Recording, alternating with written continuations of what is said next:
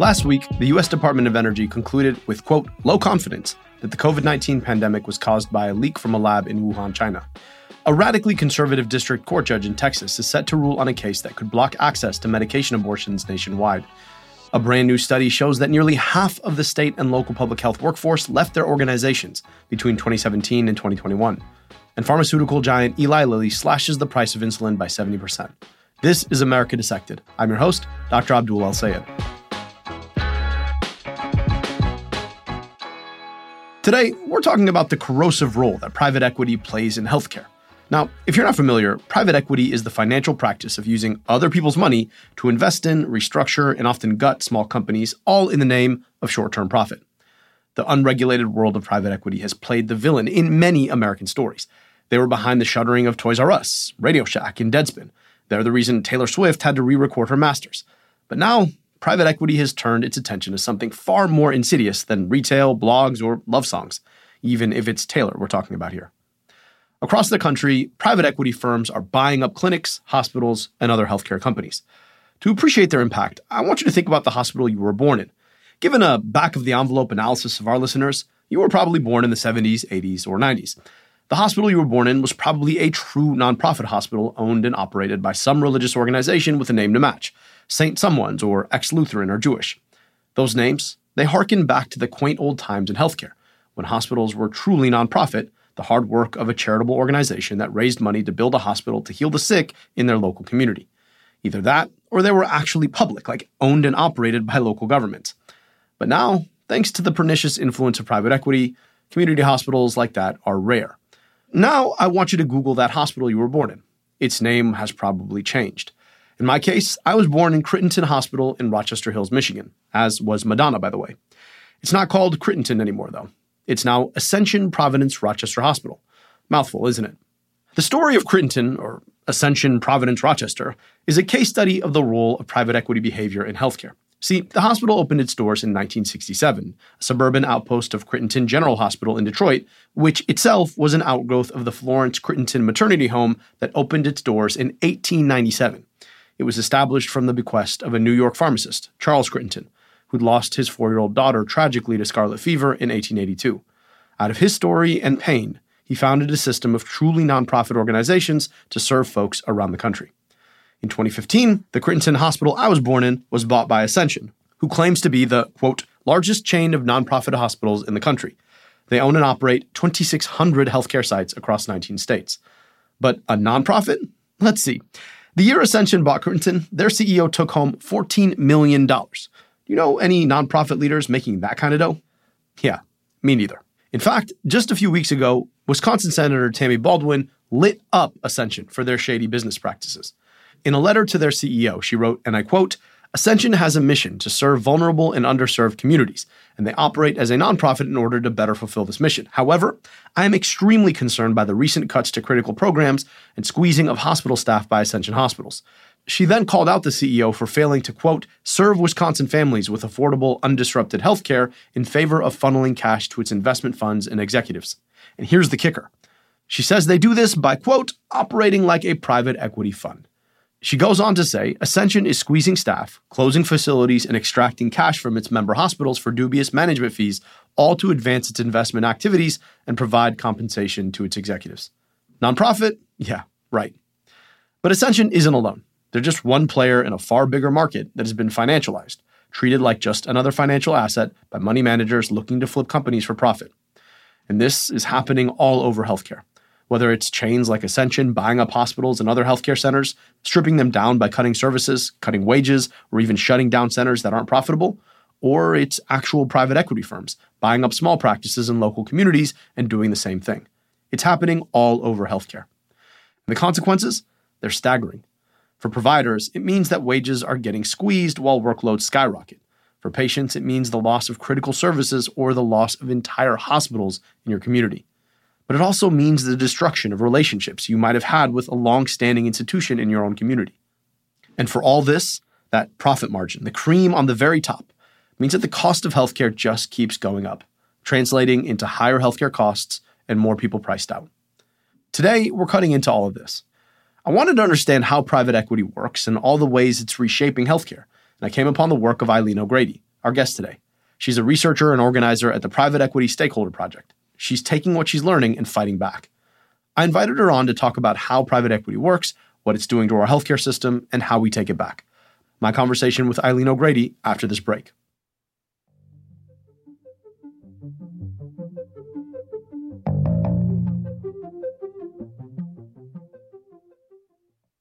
America Dissected is brought to you by EnviroKlenz. Look, if all home air purifiers are the same, why did the U.S. Department of Defense select EnviroKlenz to protect and purify the air on board Navy ships? Because EnviroKlenz features advanced mineral technology that goes beyond ordinary HEPA filters to destroy airborne illness-causing cold and flu viruses, including COVID. EnviroKlenz is leading the science in air purification, and now you can order one for your home. This is how you can help stop colds and flus from taking your family down.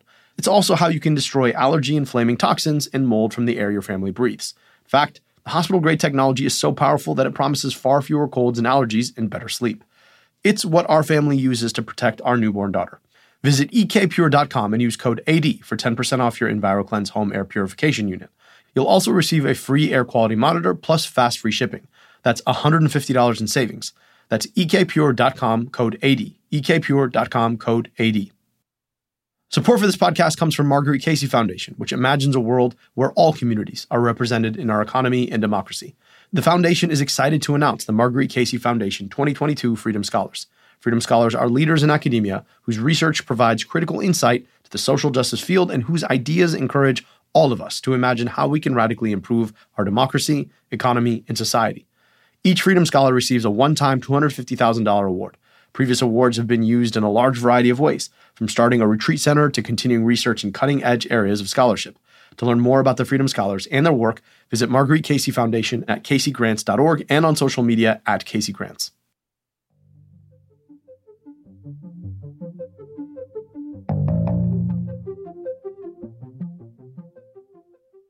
Can you introduce yourself for the tape? Yeah. So I'm Eileen O'Grady, and I am the research director for healthcare for the Private Equity Stakeholder Project.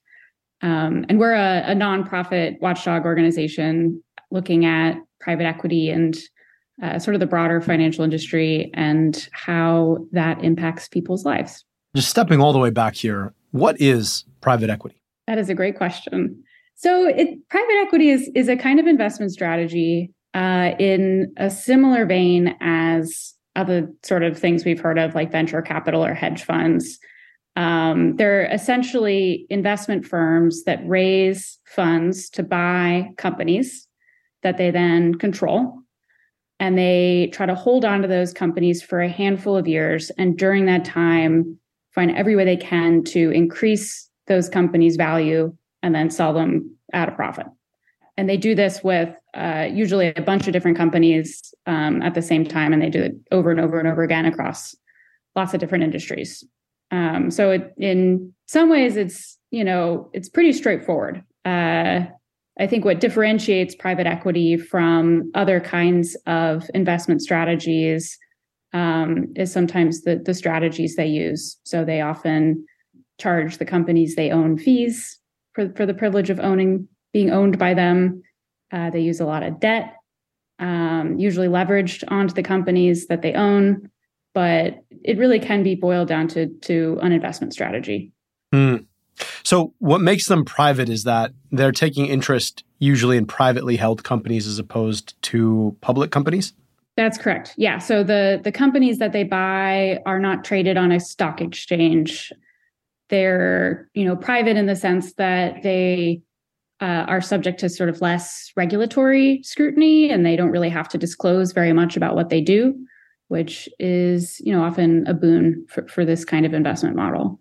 And when we talk about equity, it's always fascinating to me because that term has multiple, almost counterposed meanings, right? So equity, as in the capital stake that you have in a company, as opposed to the way that we talk about equity in our line of work, which is about access to equal opportunities. And so how do you think about like an equity stake? It's like the percentage ownership. That's the business lingo for it, no? Yeah, that's exactly it. It's the percentage ownership. So it means that they're basically taking a stake of the company that guarantees them, some percentage of the profits. In many cases, private equity firms will outright buy the whole company, meaning they then control the company. They get to choose the board. They get to make, all of the sort of business decisions related to what that company does. And when we think about the private equity business, what are the kinds of things that these companies do to make money? Yeah. So the business model for private equity firms is very focused on increasing cash flow. And so private equity firms, when they buy a company, will do whatever they can to increase those cash flows over a pretty short period of time. So usually private equity firms only hold on to companies for around 4 to 7 years, which I think is considered relatively short term. And to increase cash flow, they do a bunch of different things depending on the industry. There are a couple of things that many private equity firms do across the board. So one of those things is charging fees to the companies that they own. So say I buy a grocery store.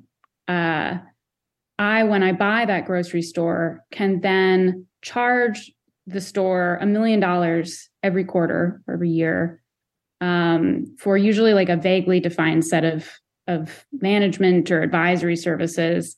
I don't actually have to provide those services. I don't really have to do anything. I own the store. But just for the privilege of being owned by me, that store has to pay me $1 million a year. So that's one sort of guaranteed cash flow that private equity firms can essentially siphon out of the companies they own. I think one of the other ways is just growing really big. So one thing that private equity is known for is buying lots of small companies and combining them into one big company. And if they do that well, that's all they really have to do to make money is sell the big company at a profit. And then, there are lots of other ways we see basically cutting costs to increase profit, which, I'm sure we'll talk about can be very harmful, particularly in healthcare. And where do they get the money to buy these companies, to make these initial investments? That's a good question. A couple of ways. Private equity firms mostly don't use their own money. They use money that they raise from institutional investors, which are usually things like public pension systems or university endowments. So they'll go to all these public pension systems who are trying to basically generate money to be able to pay out their retirees and get those investors to commit to a fund and then use all of their pooled money to then buy up a bunch of companies, hold on to them for a certain amount of time, 7 years, sell them and then return the money, return some of the profits to the investors and then keep a bunch of money for themselves as well. So that's one way we can think about where private equity firms get money. I think, potentially the more troubling way is using a lot of debt.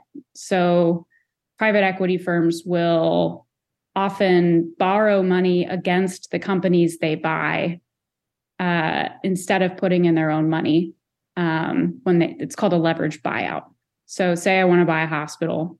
Say the hospital costs, $100 million. I can take out a loan for $80 million, but I'm going to put that loan on the hospital. So the hospital now owns $80 million. I've just put in $20 million of my own money. But when I sell the hospital, I get all the money back from selling the hospital. Hospital still has to pay back $80 million in debt. So that's basically a leveraged buyout. And it is the bread and butter of private equity. So what you're describing is a investment company that figures out how to buy out a set of small privately held companies, at times charges them for the privilege of, quote, being managed by them, and seeks to make a profit by either stripping down costs, what they call rolling up or combining a bunch of goods, selling them as a package, or figuring out how to actually grow them and make them larger. But really, what you're describing has a couple of key aspects. Number one, they're oftentimes sort of leveraging against the potential for a big win that doesn't always pay out. But number two, even in the short term where they truly are growing a company, it's always a short-term gain. There's no long-term question about what the long-term sustainability is, let alone the folks who use these companies that are being bought and sold like chess pieces on a chessboard. And I want to ask, what is the role of private equity in healthcare? What you're starting to appreciate is that if there's no long-term responsibility to either the providers of healthcare, or even more important, the patients on the other end of healthcare, you start to see what some of the costs can be. So can you tell us a little bit about the role of private equity in healthcare, the way that private equity has engaged in the healthcare system, and what some of the consequences have been? Yeah, so private equity is immensely interested in investing in healthcare. And I think we've seen private equity invest in virtually every industry you can imagine, but healthcare is one of the top targets alongside tech. It's up there as number one or two. And, I think there's a variety of reasons for that. We have an aging population with, more complex needs, so more opportunities to profit. We have, in many areas of the healthcare industry, a lot of fragmentation. Private equity firms see opportunities to sort of engage in roll-ups. But, overall, private equity is very interested in healthcare, and that's, pretty much always increasing. So we've seen private equity firms invest in virtually every sector of the healthcare industry, healthcare services, so things like hospitals, hospice, nursing homes, behavioral health, durable medical equipment. Two private equity firms actually dominate the wheelchair parts manufacturing industry, pharmaceuticals, clinical trials, medical staffing, really everything you can think of in healthcare, private equity firms are there. And it ebbs and flows, I think, where private equity firms focus, which specialties they're interested in. So for many years, nursing homes was a really popular target. We're now seeing a shift to home healthcare and hospice, or, things like anesthesiology was really popular for a few years. Now it's gastroenterology or podiatry, ophthalmology. So the various sort of subsectors that are in vogue change. Healthcare has always been, or at least for the last decade or so, been incredibly popular. Let's just sort of take an example of that. Let's say you're a gastroenterologist and you may work at a practice in which you're a partner. Private equity company rolls up. What happens next? It varies a lot. So for things like physicians' practices, and this is true for dental practices as well, there are rules basically against direct private equity ownership of practices, laws limiting the corporate practice of medicine. So what private equity firms will do, instead of buying a physician's practice directly, is they'll set up management companies that are designed basically to own the parts of the business, like business and administrative services, basically everything except clinical operations. And that's the way that they're able to get around these laws that prohibit the corporate practice of medicine. But what's difficult about it is it's a very murky divide between clinical operations and business operations. Clinicians may have agreements with private equity firms or the companies that own the practice management company that have revenue sharing agreements, that have bonuses tied to productivity, things that could potentially incentivize physicians to have to overtreat patients, that could overbill patients. And so it creates these sort of perverse incentives. This is similar to all for-profit healthcare. But what the private equity business model does is it amplifies all of those incentives. So you basically end up being a physician who may be part of sort of a practice that is now, in effect, contracted to a management company that's owned by a private equity firm. And the way that they change your business practice is really all about jacking up the revenue. So, where you were seeing, let's say, a patient every 12 minutes, now it's a patient every 10 minutes. They're rewarding billing for certain procedures in a way that maybe you weren't rewarded in the past. So now you're incentivized to do a lot more of those procedures. All the while, that same management company is now working at several other GI practices that are owned by the same private equity firm, all setting up for a roll-up, right? Like that's kind of the milieu in which you find yourself. Yeah. So I've looked at this recently in dental care, where it's a similar setup where private equity firms can't outright own dental practices, but they've created these companies called dental service organizations, or DSOs, which are essentially physicians practice management companies that manage everything about a dental practice except the clinical operations. So, they do all the finance, administration, and marketing. There was a company that I wrote about called Cool Smiles, which is a pediatric dental company that mostly treats children on Medicaid. And a couple of years ago, they paid an almost $24 million settlement with the government for allegedly pressuring dentists to perform medically unnecessary root canals on babies. And kids died at this company. And, even the government alleged it was the profit motive that drove these practices that, ultimately harmed kids and, in some cases allegedly led to their deaths. Mm. You shared a bit in that example about what this means for patients and all of us who are either patients or would-be patients. But can you talk a little bit more about what the impact of private equity in the healthcare system has meant for the nature of healthcare in our country? That's a big question. I think you could think about it sort of from two sides. I think the presence of private equity in healthcare in some ways sort of reveals existing weaknesses in the healthcare system, as well as exploits and exacerbates them.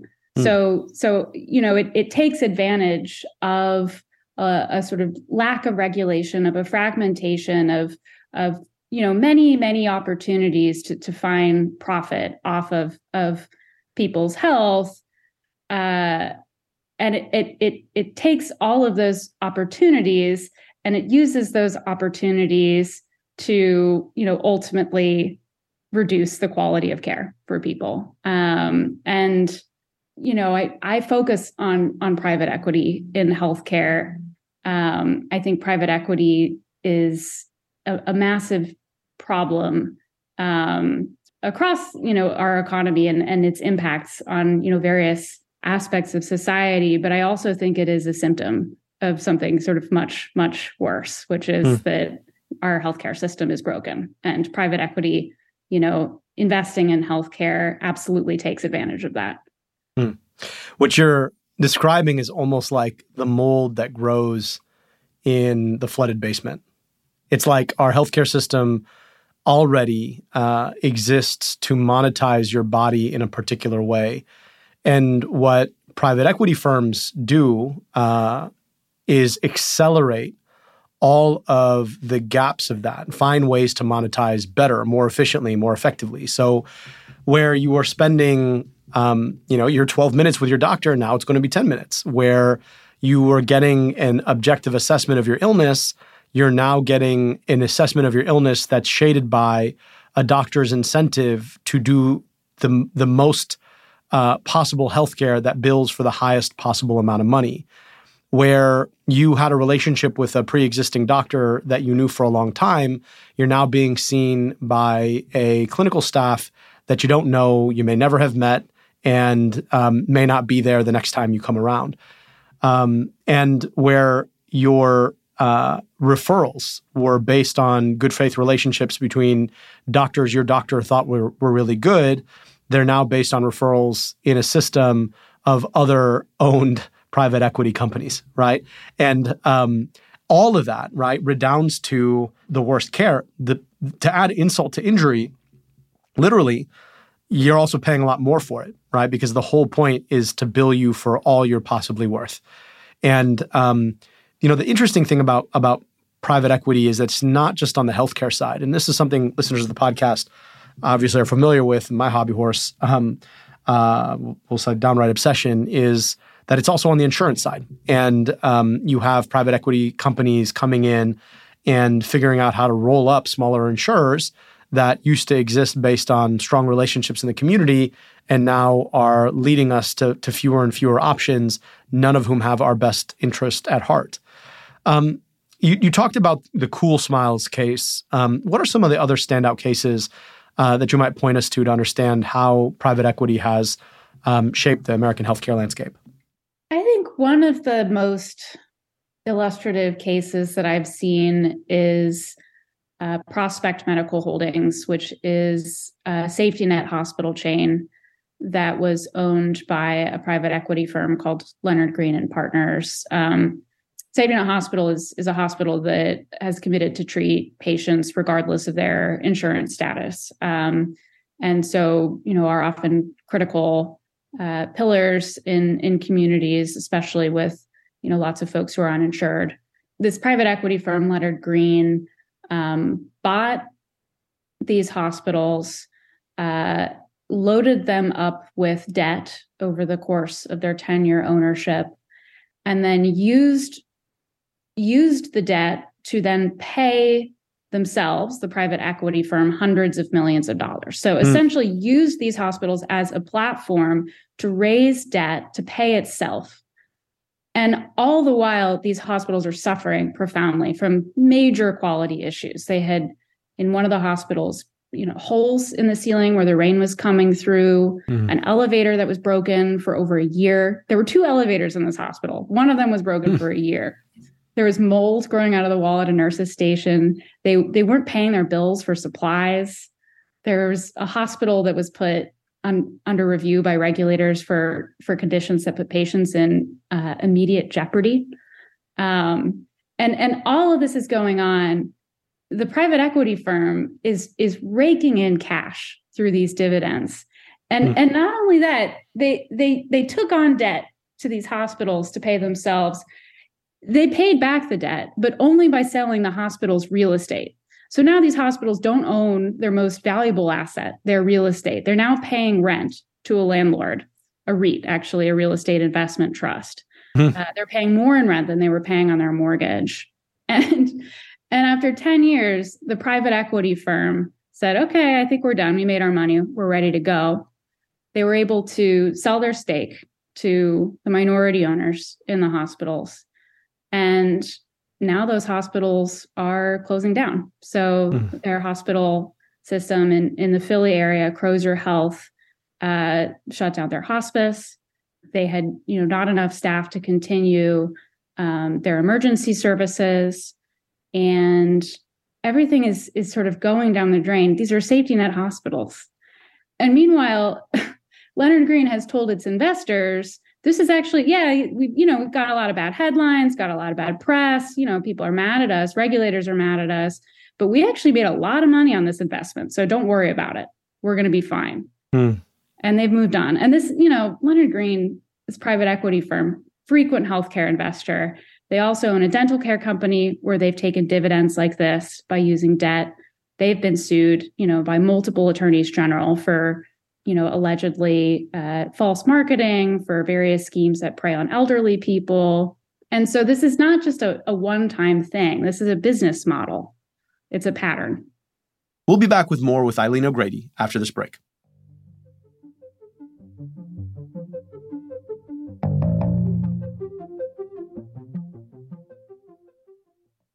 America Dissected is brought to you by Real Paper.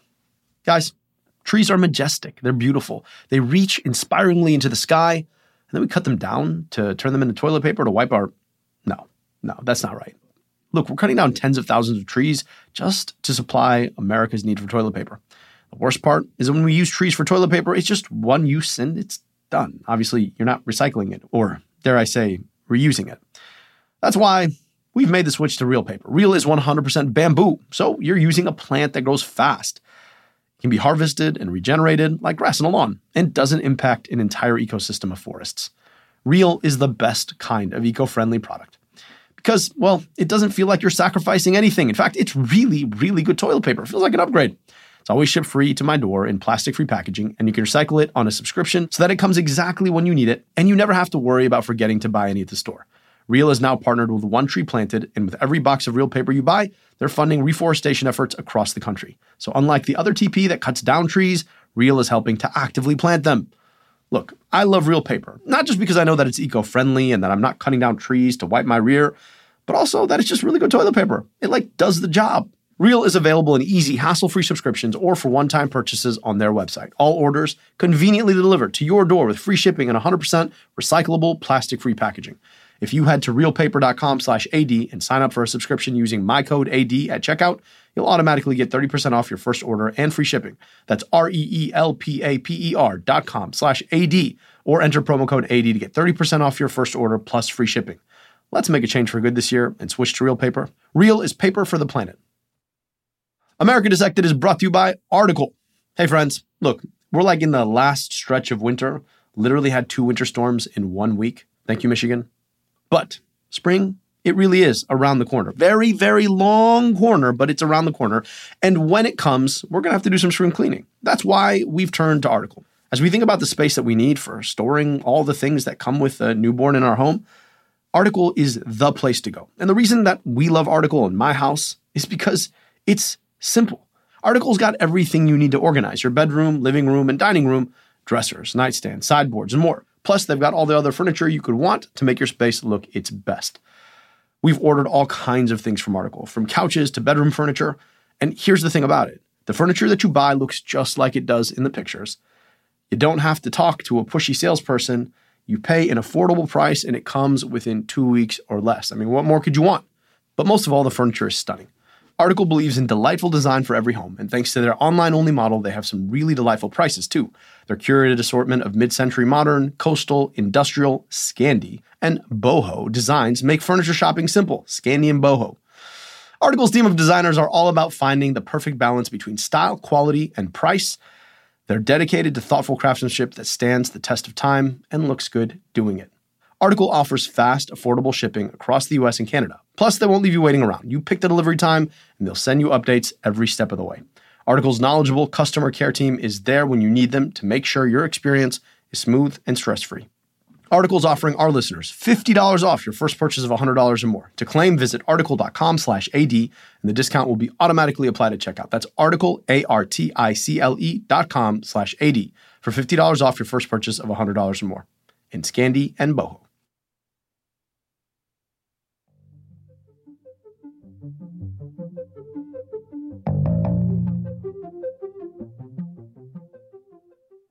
And we're back with more of my conversation with Eileen O'Grady. I want to ask, right, because one of the pieces of this that is really frustrating is one of the sources of the money that invests in private equity firms, right? You can imagine that this is a pension fund. So, a pension fund for teachers or for a particular union. And these are people who often would have worked in the very institutions that are being raked over and stripped for parts by these private equity firms whose money is now tied up in it. How has, frankly, the sheer immorality of that played out? Has there been pressure to disinvest in some of these firms? What does that look like, and has it been effective? Yeah, I mean, it really runs the gamut. I think a lot of times all this stuff flies under the radar. The nature of private equity is that it is private. It's really opaque. So in many of the situations where this kind of thing is happening, the folks whose money is being invested in these companies that are doing it have no idea. When it does come to their attention, like when, we bring it up with them, for example, a lot of times they're pissed, they're uncomfortable, or they're disturbed by it. But it sort of gets to like one of the sort of horrible, I think, connections to the fact that people's retirement security has slowly been eroded for decades, and pensions are underfunded, struggling to, be able to make payments to their retirees. And they're sort of told that, the only way that pensions can remain solvent is by investing in things like private equity. And so they sort of have a fiduciary duty to allow their pensions to be invested in things that, can harm people. I think that's the sort of grim take on it. But I do think there's been a lot of, other sort of really good examples of pension funds that say, actually, we're not okay with this. So in the example that I talked about earlier with Prospect Medical Holdings, the retirement system of the state of Rhode Island was invested in Leonard Green. And in the fund that owned the hospitals, including a couple of hospitals in Rhode Island itself. And the treasurer who oversees the Rhode Island pension system, once he found out about it, he was pissed. And he wrote Leonard Green a letter and he said, we're never going to invest in you again unless you deal with this situation, unless, the workers at that hospital get their pension back, unless you put money back into these hospitals that you stole. And that was incredibly powerful. How do private equity firms justify themselves? Do they have an argument for some value that they add beyond, marauding private companies? Yeah, I think it depends on the industry, sort of what the justification is. I think in an area like rural healthcare, which I've been looking at recently, it's that these hospitals would shut down unless we buy them. And so really we're the saviors of the healthcare system because we're rescuing struggling companies. I think that's one justification for it. I think, other justifications are that there aren't enough behavioral health providers. There is an acute shortage of mental health providers in this country. And private equity firms buying and expanding behavioral health companies are addressing that shortage. So, it really does depend on the industry. I think there are also a couple of, some practices by private equity firms that they really don't have a justification for. So this practice of saddling the companies they own with debt and then using that debt to pay themselves special dividends. From what I can tell, their only justification is, well, we don't do it that much, so don't worry about it. So, there's a certain degree of self-awareness there. Are there any private equity firms that do it the right way? Like you could imagine a private equity firm who says, you know what, we really do believe in high quality healthcare. We're going to buy distressed hospitals and we're going to only operate to improve their management and then sell them because we made them better. You could imagine that model. Does that model exist? Is it even possible to do that way? I can imagine that model. I have not seen it. I would hesitate to say that no good sort of private equity investment in healthcare exists. I am not currently familiar with any. So I guess the question is, why not, right? Because I could imagine someone saying, listen, I'm from a rural town and I went to business school and I really, really care about rural hospitals. And we're going to be the number one manager of high quality rural hospitals. And we really are going to run them for profit. We're going to figure out this profit model.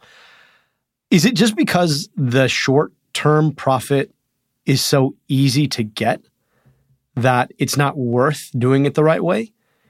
Or is there something else about the way that these firms are incentivized? A good question. I mean, I think really the private equity playbook is to double or triple your investment over a couple of years. And so if we're talking about a traditional private equity firm that has that goal in mind, I just don't think that there are very many kinds of healthcare companies where it's possible to do that without cutting costs in ways that really hurt patients and workers. I think, you could sort of strike gold on, some kind of, health tech investment, clinical trial or medical device that, really changes the game and makes a ton of money. And, you don't have to cut costs in ways that hurt patients or hurt care to do that. But then that really wouldn't be private equity. That'd be venture capital at that point. Yeah, exactly. So, I think that it is very possible that the private equity model is just fundamentally at odds with providing good quality care and quality healthcare jobs. In which case I would say that, I would be hard pressed to find an example of someone who's doing it right. So it really is that sort of decoupling of the function of the business from the need to have a quick exit and make 2x or 3x your investment, right? It's the fact that that's what the investors are expecting that makes this so caustic. Because, at that point, it really is impossible to truly turn something around and then sell it for profit that fast, particularly if you're talking about, a quote, distressed asset, as they would call, a poorly functioning rural or urban hospital.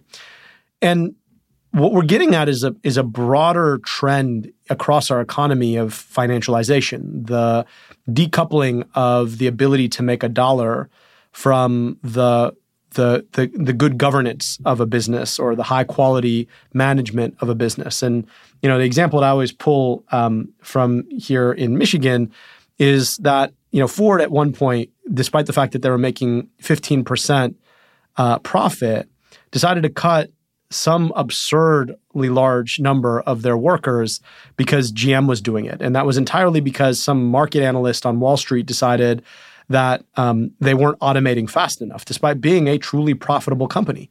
And all of this is about focusing, or a system that focuses on the short-term incentives, what's happening next quarter or what's happening next year. Am I going to get 2x or 3x in 2 or 3 years? Versus how do we manage a commercial property well so that it is profitable and in returning. And wherever you stand on the economic spectrum, right? There's a real difference between that decoupling versus being invested in the long-term functioning of a system. And it's that disinvestment in the long-term functioning that is truly detrimental to healthcare workers and most of all patients.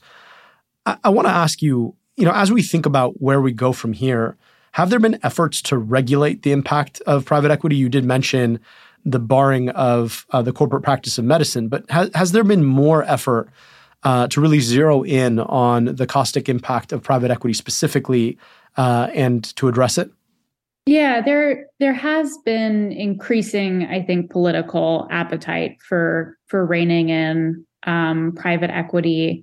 There currently isn't much in the way of regulation of the private equity industry. And so I think recent attempts have started with transparency. So just trying to get private equity firms to disclose anything close to what public companies have to do so we can sort of better wrap our heads around what the impact is. I think that's where it's kind of started. There was a bill introduced by Elizabeth Warren a few years ago called the Stop Wall Street Looting Act, which would have done a few things. I think one of the main things was creating joint liability for private equity firms and the companies they own. And so it's basically saying if a company that a private equity firm owns goes bankrupt, for example, private equity firm is to some extent on the hook for that. Or if a company that a private equity firm owns gets sued, particularly for practices related to private equity ownership, say, defrauding Medicare by overbilling for procedures, the private equity firm is to some extent on the hook for that as well. So it kind of seems obvious to me anyway, why aren't private equity firms liable for the actions of their portfolio companies if they're the ones controlling them? But that's one thing the Stop Wall Street Looting Act aimed to do. It also aimed to put limits on fees that private equity could charge the companies they own on the use of dividends that they fund with debt. So it was a really ambitious bill that unfortunately did not pass. I think that there are a lot of pro-finance, Democrats and Republicans in Congress that were not interested in, pissing off some of their biggest donors. But at the state level, I think there's been some really positive developments. So in Pennsylvania, there was a set of bills introduced last year that specifically targeted private equity ownership of hospitals, included protections for workers from layoffs, things like that.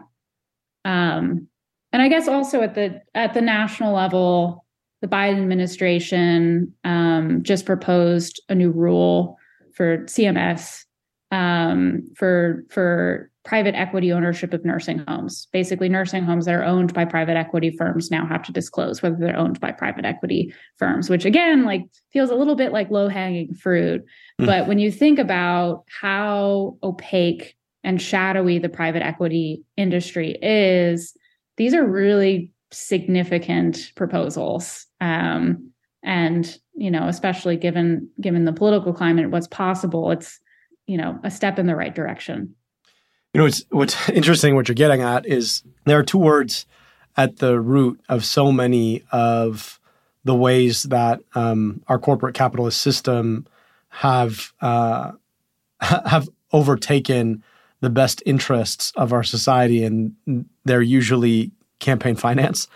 You think about private equity firms and the ways that the Supreme Court's interpretation of our First Amendment renders money into speech, and its interpretation of our 14th Amendment renders corporations into people, that then create these spaces where these extremely profitable but highly dubious corporations then can spend money to protect their own practices against regulation. And it all comes back to this, whether it's the system of our healthcare itself or the ways that these profiteers will exploit our healthcare system.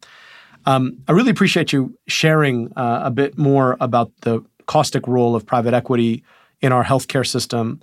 I'm hoping to end on a moment of hope. And I know you are a research and campaign manager, meaning that you spend your days organizing people to take this on.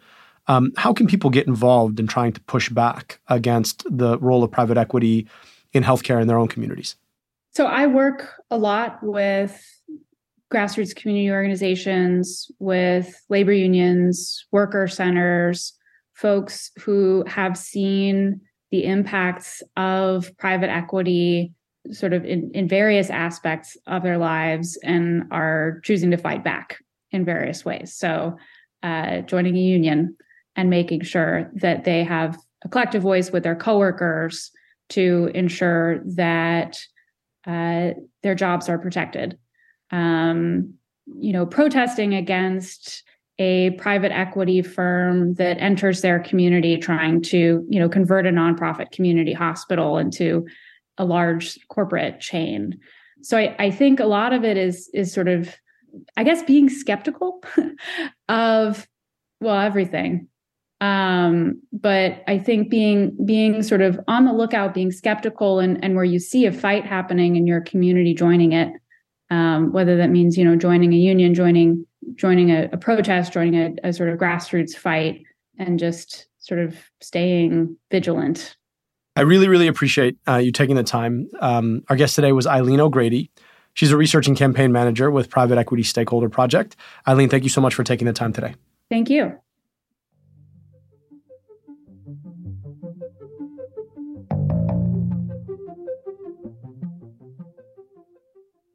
As usual, here's what I'm watching right now. This happened last week. Well, the issue of where the pandemic began and how it began has never really gone away, but it's back center stage because US intelligence officials are now redoubling efforts to investigate the origins of COVID-19. The head of the FBI in a brand new interview is saying the agency thinks COVID may have originated, right, may have started with a lab leak in Wuhan, China. The FBI has for quite some time now assessed that the origins of the pandemic are most likely a potential lab incident in Wuhan. That's right. The Department of Energy did conclude that the virus was accidentally leaked from the Wuhan Institute of Virology, where coronaviruses very similar to SARS-CoV-2 were being studied. The part you probably didn't hear amidst all the alarmism, that the conclusion had, quote, low confidence. Stepping back, you might wonder why the Department of Energy is making this kind of determination in the first place. That's because they oversee the national laboratories. Together with 8 other agencies, they form the, quote, intelligence community. And taken collectively, they are unintelligible on the subject. Along with the DOE, the FBI has also concluded with, quote, moderate confidence that the virus originated in the laboratory. 4 other agencies, though, have concluded with low confidence that the virus originated naturally, jumping from an infected animal, likely a bat, into humans. 2 others, including the CIA, are on the fence. But I want you to think about the implications of the right-wing trolls currently using the DOE's announcement to argue that there's been some sort of conspiracy to cover the origins of COVID-19 up. First, they literally just announced it. And second, if there was some big bad conspiracy, why would the U.S. intelligence community be so publicly torn about the whole thing? This doesn't sound like a conspiracy, which is defined as literally many people conspiring to hold the truth from people. It sounds like a really hard technical question whose answer is very difficult to figure out. That's not to say that we shouldn't think long and hard about what the possibility of a lab leak means for the way we carry out science. If, in fact, COVID did emerge from a lab, it suggests that there are certain kinds of experiments that just aren't worth doing. So-called gain-of-function research, where we deliberately modify viruses to increase their virulence or transmissibility to devise better treatments or prevention strategies, simply aren't worth the risk. Don't get me wrong, it's not that I don't think that there's some theoretical benefit to testing our interventions against more powerful viruses. It's that I think the harms are potentially way worse. And according to the DOE, albeit with low confidence, they've already borne out. Meanwhile, in Texas, a federal court judge is set to rule on a case that could shape the fate of access to abortion pills nationwide. The case was filed by a coalition of anti-abortion organizations called, quote, the Alliance for Hippocratic Medicine, who filed the case last year. Despite being headquartered across the country, the coalition conveniently filed in Amarillo, Texas, where District Court Judge Matthew Kacsmaryk, known for his anti-abortion ideology, conveniently presides. The case is attempting to force the FDA to revoke its authorization of mifepristone, the first of 2 pills in the most common medication abortion regimen. It does so on allegations that the medication is not actually safe for women and girls and that the FDA did not follow proper protocols when it approved the drug in the year 2000. First, let's talk about what the ruling would mean for abortion access. The judge could rule any day now, possibly forcing the FDA to rescind its authorization and theoretically robbing people nationwide of this medication. But there are a couple of safeguards here. First, the FDA would appeal the case immediately, and they also have the option to just ignore the order. There's also an alternative case brought forward by GenBioPro, a manufacturer of abortion medication, that does almost exactly the opposite of this case. It's asking a judge to preempt state bans on the medication. Finally, while the 2 medication regimen is preferable, this lawsuit only targets the first medication, and the other medication, misoprostol, can be used alone safely and effectively. But to understand the impact of this ruling on abortion access, remember that medication abortions do account for over 60% of all abortions. And they're also more discreet and easier to access, offering a critical lifeline for people who can't access abortion procedures in states that have banned them. But this case has implications even beyond abortion access. This would be the first case in which a court would have forced the FDA's hand, meaning that ideology would, for the first time, trump science in decisions over medication authorizations in the U.S. That is a dangerous precedent to set, and one that could be leveraged against all sorts of other treatments. We'll update you with more as we hear it. A new study out yesterday found that between 2017 and 2021, nearly 50% of the state and local public health workforce left their jobs. What's worse, it was nearly 3/4 for those under 35 or those who'd been in those jobs for less than 5 years. I want you to think about what that means. That means that nearly half of the state and local public health infrastructure turned over, and many of them have never been replaced. A whole generation of public health's future is rethinking their career decisions. That should set off alarm bells for all of us. These are the folks on the front lines of bringing this pandemic to a close, of fighting the next one if it comes along. And if one of the lasting consequences of this pandemic is that we can't fight the next one because people just don't want to do this work anymore, we'll be in even bigger trouble next time. So how do we fix it? Sustain consistent investments in local public health. But instead, we're getting the opposite. communities are gutting their public health infrastructure in vilifying public health workers. There is some silver lining in the cloud. Enrollment in master's in public health programs is up across the country. For all of us in this field, they can't graduate fast enough. But there has been some good news this week, too. Under pressure from Congress and the American people, drug maker Eli Lilly announced it will reduce prices for some of its most commonly prescribed insulin. Eli Lilly says it will cap out-of-pocket costs for insulin at $35 a month. That's right. Pharmaceutical company Eli Lilly announced that they would cut the price of insulin by 70% and cap the out-of-pocket price at $35. I'm not one to call a truce with a pharmaceutical company, but Eli, for today, and today only, you're good. Make no mistake, though. I'm not giving them credit. All the credit goes to the activists and advocates who've been fighting for affordable insulin all along. People like our guests at T1 International, Public Citizen, and so many others whose activism, advocacy, and hard work made this moment possible. Don't forget, the patent for insulin was sold for $1. $1. And these companies, Eli Lilly included, have made millions and millions on it. And meanwhile, upwards of a third of Americans with diabetes have to ration their insulin, risking complications or death because, well, they can't afford it. Make no mistake, though, this fight's not over. Not until every single American can afford the insulin they need. But this, it's a great start. That's all we've got for today. On your way out, don't forget to rate and review. It does go a long way. Also, if you love the show and want to rep us, I hope you'll consider some America Dissected merch. Check us out on the Crooked Store.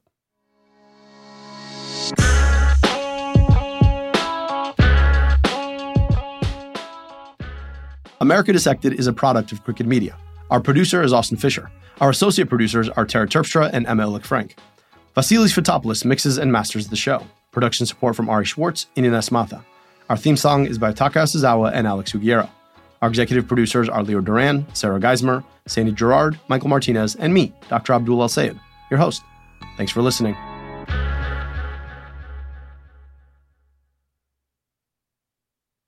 This show is for general information and entertainment purposes only. It's not intended to provide specific healthcare or medical advice and should not be construed as providing healthcare or medical advice. Please consult your physician with any questions related to your own health.